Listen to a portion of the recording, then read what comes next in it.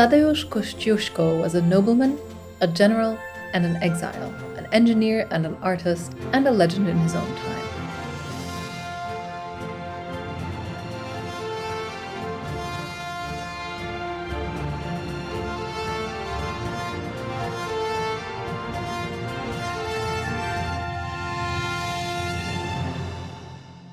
Hello, and welcome to Footnoting History. I'm Lucy, and on this episode, I'm going to be discussing the life of Tadeusz Kościuszko, ambiguous icon of the age of revolutions. As this episode will make clear, I think he was extremely cool and that more people should have history crushes on him. This is the first half of a two-part special because there are just that many cool stories in the footnotes.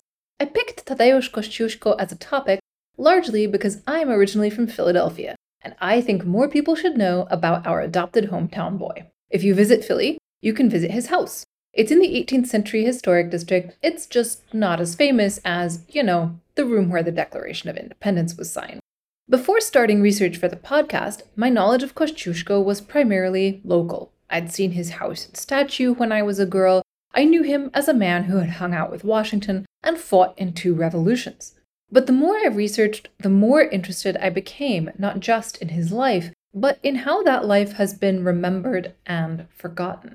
So this episode is going to focus on his life and how his biography has been crafted, and part 2 of this Tadeusz Kościuszko special will focus on him as a pop culture figure, despite the fact that he still doesn't have the big budget miniseries he deserves. Before getting to his most miniseries worthy exploits, I'm going to take us back to the beginning, to Tadeusz Kościuszko's pre-heroic history. I'm not going to give you a blow-by-blow account of Kościuszko's upbringing and education, but these things do matter to understanding both his position in society and his perspective on it. His family was part of the szlachta, the Polish gentry, but they weren't very well off, partly because Kościuszko's father voluntarily gave the 31 families who worked his estates a much bigger cut of the produce of their labor than was required by law. So, while still working within this paternalistic and unequal structure, he was committed to making things more fair. Also, the Kościuszko family belonged to the very minor gentry. If a Jane Austen analogy helps, think of the Bennet family in Pride and Prejudice. As the youngest son of the family, Tadeusz was always expected to be educated for a career, and that path had some unexpected bumps. He left one school because his family couldn't afford the fees after his father died, and subsequently enrolled in the new military academy in Warsaw. He was both ambitious and gifted, distinguishing himself enough that he attracted the king's notice. And this personal relationship almost certainly influenced Kościuszko's choice to leave Poland rather than get caught up in an anti-royalist uprising. While he did share the rebels' zeal for reforming the structure of Polish society, he also believed that the king could and would bring about these reforms. After all, this was the age of constitutional monarchy. This is to say nothing of the fact that openly rebelling against a king who had been nice to you personally would be an extremely bad idea on just about every level. So he opted out of taking sides, instead spending time in Paris. Always a good idea. While in Paris, he studied art and also, crucially, hung out with the subversive playwright Beaumarchais. Beaumarchais not only wrote an influential trilogy of hilarious plays about subverting class and gender hierarchies, which I've discussed in another episode linked in the notes, but also literally wrote a letter to the King of France telling him that he was a jerk for 1, ignoring the partition of Poland by Russia and Prussia, 2, allowing slavery.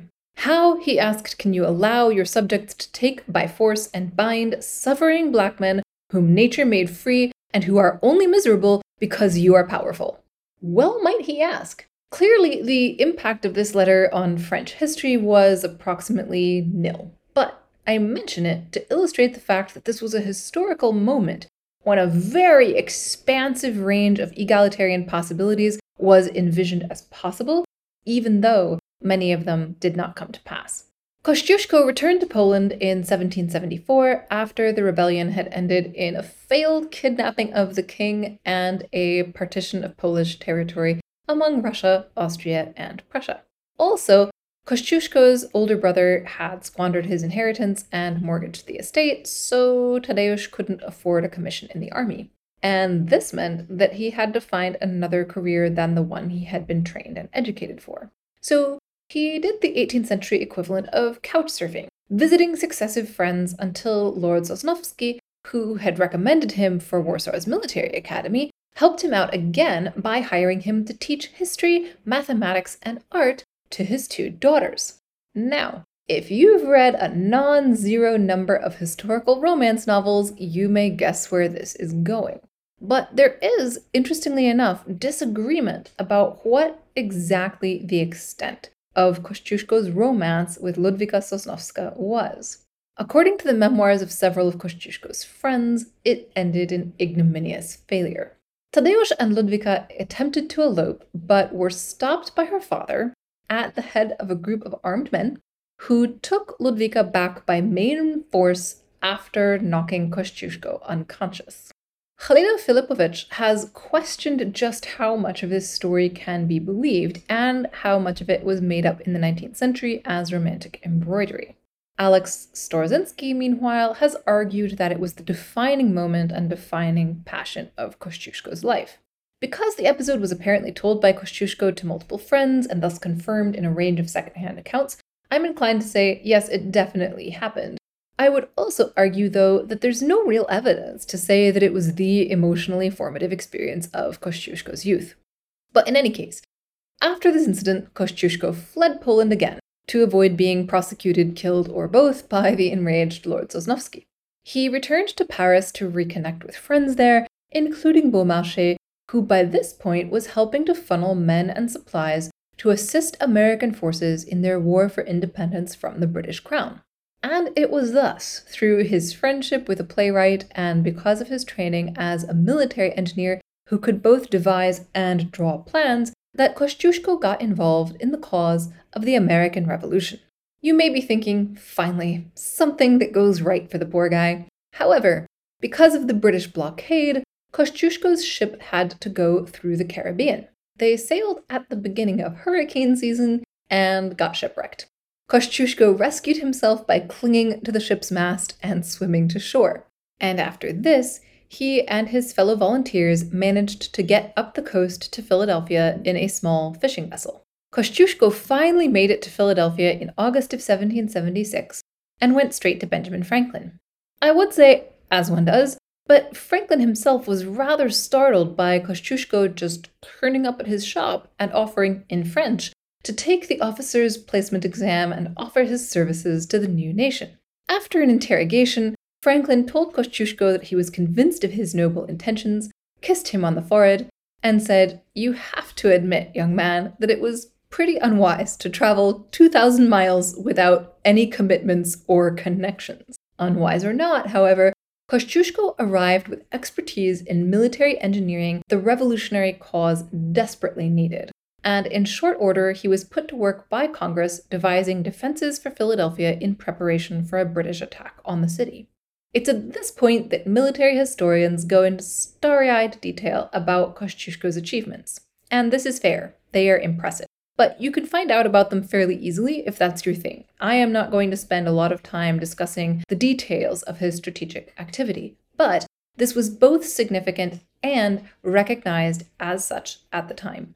Kościuszko served as an adjutant general, that is, he was helping, often decisively, to manage campaigns rather than independently managing his own forces. At multiple points throughout the war, military commanders would write letters back and forth essentially begging for Kościuszko to spend time helping them. Washington says it's my turn with the Polish engineer. But in all seriousness, his strategic expertise was, without exaggeration, unique. It found its fullest expression in the 2 years he spent fortifying West Point as the key link in a chain of fortifications preventing British control of upstate New York. These fortifications either ensured the territorial cohesion of the rebellious colonies, or, if the plans got into the hands of the British, dun dun dun, might not. Most American schoolchildren learn at a young age about the terrible treachery of Benedict Arnold, who tried to sell key American plans to the British. What generally doesn't make it into those elementary school narratives is that what Benedict Arnold was trying to sell were Kościuszko's drawings and his designs. And once Kościuszko had left New York for the Southern campaign, in response to one of those pleading letters, begging that Washington would brighten a more than gloomy situation by sending Kościuszko down, Arnold simply took them. This task was made easier by the fact that Kościuszko had been staying in a boarding house instead of luxurious quarters like Arnold's own. But it was also a betrayal that no one saw coming. In the words of the man who wrote to Washington about it, the most surprising thing in the world. While Benedict Arnold was doing this, Kościuszko was heading south. Crucially, he was doing so in the company of a black man named Agrippa Hull. Hull, known as Grippy, was by his own account the son of an African prince, and was known for both his intelligence and his wit. He was a free soldier in the Continental Army, and had served General John Patterson until being transferred to Kościuszko's service. An 1894 biography of Patterson says this is because of the attachment that developed between Tadeusz and Agrippa. Hull served as Kościuszko's aide-de-camp from then onward, and apparently developed a genuine friendship with him. A story that, according to the same 1894 biography, Hull used to tell about their relationship involved a disguise and a hangover. When Kościuszko left to inspect fortifications, Hull hosted a party in his tent for all the black men of the camp, enslaved and free. He himself donned Kościuszko's uniform. The 1894 account says that the party were drinking wine freely and were very hilarious. So, when Kościuszko returned unexpectedly, the tipsy partygoers were as alarmed as if Satan himself had suddenly appeared, and all of them, including Grippy, feared reprisals. But what Kościuszko did, apparently, was to raise Hull to his feet, saying, "It is beneath the dignity of an African prince to prostrate himself at the feet of anyone." And what happened next is a strange little story, allegedly retold by Hull himself in later life when he was a landowner in Massachusetts. Together, Kościuszko and Hull paraded through the camp, with Kościuszko introducing Hull, still clad in his own uniform, as an African prince, a claim that was taken seriously by non-zero members of the encampment. Toasts were then drunk in his honor, at considerable length, by the officers. Again, allegedly according to Hull, he was punished for his original breach of decorum by the hangover he had the next day. As I say, it's an odd story, but as I interpret it, Hull and Kościuszko seem to have been on the same side of the joke, coping with the boredom and tension of a military encampment by satirizing, albeit in different ways, how identity and clothing were tied together in 18th century society. I lean towards such an interpretation largely because Hull and Kościuszko remained friends for years after the war, but more on that later. I think it matters that Hull and Kościuszko traveled together into the American South because this would have affected how both of them experienced it. When they reached Virginia and Monticello, Kościuszko was genuinely surprised to discover that Thomas Jefferson owned enslaved people. It is a paradox that Americans have been wrestling with ever since, that the man who wrote "All men are created equal" enslaved other human beings. Kościuszko was livid and wrote letters to Jefferson about it until his death, when he left money designated to buy the freedom of Jefferson's slaves, making Jefferson the executor of his will. Jefferson refused. But the documentation of how all that happened survives. A historical record, again, of alternate possibilities.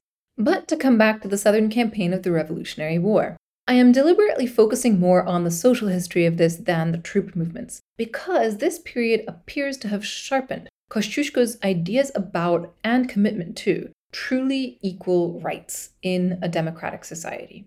Kościuszko was working alongside Nathanael Greene, the commander of the Southern Theater, and also, as a devout Quaker, very committed to the anti-slavery cause.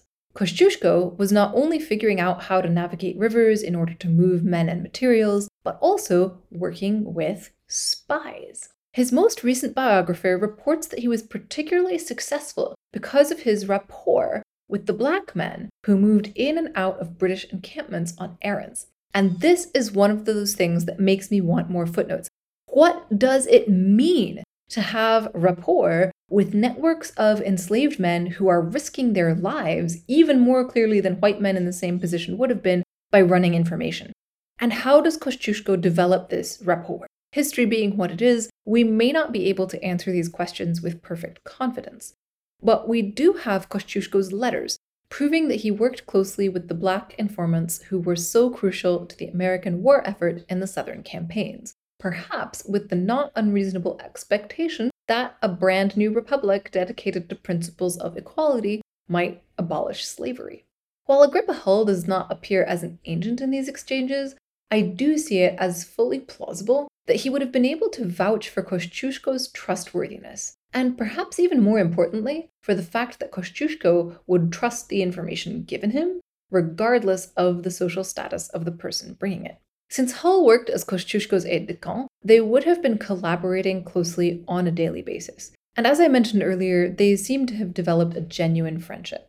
Over a decade later, when Kościuszko was visiting the United States, Hull traveled to visit him, since it was hard for Kościuszko to move after having been disabled in the fight for Polish independence. I'm emotional about it.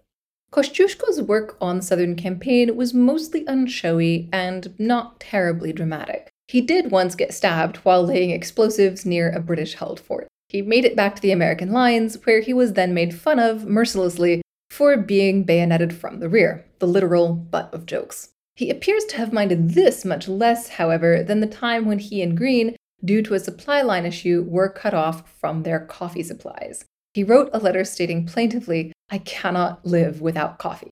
We've all been there. Kościuszko's coffee habit, indirectly, also helped him to get back to Poland after the end of the war. He returned to Philadelphia, where he tried, unsuccessfully, despite Washington's support, to get the brand new US government to actually pay him. This was something he had in common with all the soldiers in the revolution. He was promoted to brigadier general, but this did not make him less broke. However, Kościuszko's regular coffee shop was also frequented by Chaim Solomon, a prominent Jewish broker who had been personally funneling funds to the revolutionary cause throughout the war. He was also Polish by birth, meaning that he and Kościuszko would have had a language in common, and Kościuszko's letters seem to indicate that they both felt the poignancy of belonging to multiple cultures. Whatever the causes, Solomon lent or gave Kościuszko the money to get back to Poland. By the time our Tadeusz returned to Poland in 1784, his oldest brother had squandered still more of the family income. Moreover, he arrived at a time of simmering tensions regarding political reform and Russian intervention. An old friend, Prince Czartoryski, welcomed Kościuszko warmly, but when Kościuszko went to the royal palace, his reception was more frosty. Kościuszko is, of course, dressed up for the occasion of asking for the military commission he cannot afford as a favor from the king. And this includes wearing the Medal of the Order of the Cincinnati that George Washington personally gave him. Now, the story of Cincinnatus is another of those founding Republican myths, known to school children in ancient Rome and the US alike. At least I definitely learned about him in 4th grade. Cincinnatus is the ideal citizen. A former consul of Rome instantly leaves his well-deserved retirement, leaves his fields half-plowed, and leads the army to victory before returning to his modest existence. So Kościuszko is wearing this medal, guy with plow, Latin inscriptions saying he left all to serve his fatherland. And according to an eyewitness account written down later, the king came close enough to Kościuszko to take the medal in his hand and read the inscription out loud. The eyewitness reported dryly that the king did not find it good, and that Kościuszko replied that he thought it was very good. So, Kościuszko did not get his commission. It's at this point where I am going to give you a very brief précis of Kościuszko's absolutely crucial role in the fight for Polish independence, and say stay tuned for more in the second episode. And I'm making this choice largely because it is as a hero of the Polish Revolution that Kościuszko was remembered and indeed mythologized throughout the 19th and early 20th centuries. We'll also get into his West Point statue next time. But I think it would be easier to talk about plays and operas and films next time without saying, hey, remember when we discussed that big battle last time? So here's the short version. Kościuszko, having avoided open rebellion against the King of Poland over a decade earlier, now decided that the time was ripe for revolution. And I mean this in the least cliched way possible. Having fought in the American Revolution, having worked alongside Agrippa Hull, having befriended Chaim Solomon in his coffee shop, Kościuszko was convinced that a Europe full of better, more open, more egalitarian societies was just around the corner, just the other side of a wave of revolutions whose time had come. Yeah, I'm also sad about how he was wrong. Despite overwhelming odds in the form of the military forces of the Russian Empire, Kościuszko and his literal ragtag band of peasants wielding farm implements were successful for a time, but only for a time. How Kościuszko pulled together people from diverse backgrounds and with diverse interests to fight for Poland is very moving to me, and I will spend more time with it next time. But winning against the military might of the Russian Empire long term is something that is very hard to do. And Kościuszko did not pull it off. He was left for dead on the field of battle and spent 2 years in Russian imprisonment before being released in an exchange of prisoners. Via a series of intermediate stops, he returned to Philadelphia and to his friends there. One of his connections was the renowned physician Benjamin Rush, who commented in a letter that he thought Kościuszko might be able to walk again someday. This issue of Kościuszko's mobility and how it affected his identity is another thing that I will be spending more time on in the second half of this podcast. While in Philly, one of the consequences of his injuries was that he spent most of his time at his house, drawing and receiving visitors. One of the men who visited Kościuszko was Michikinakwa, otherwise known as Little Turtle, an influential Miami chief and diplomat. While Kościuszko's biographer says the chief called on Kościuszko, Michikinakwa's biographer says Kościuszko called on him. Because this was socially important in the late 18th century, I looked it up in the 1834 collection of biographical sketches of Native American leaders that the anecdote comes from.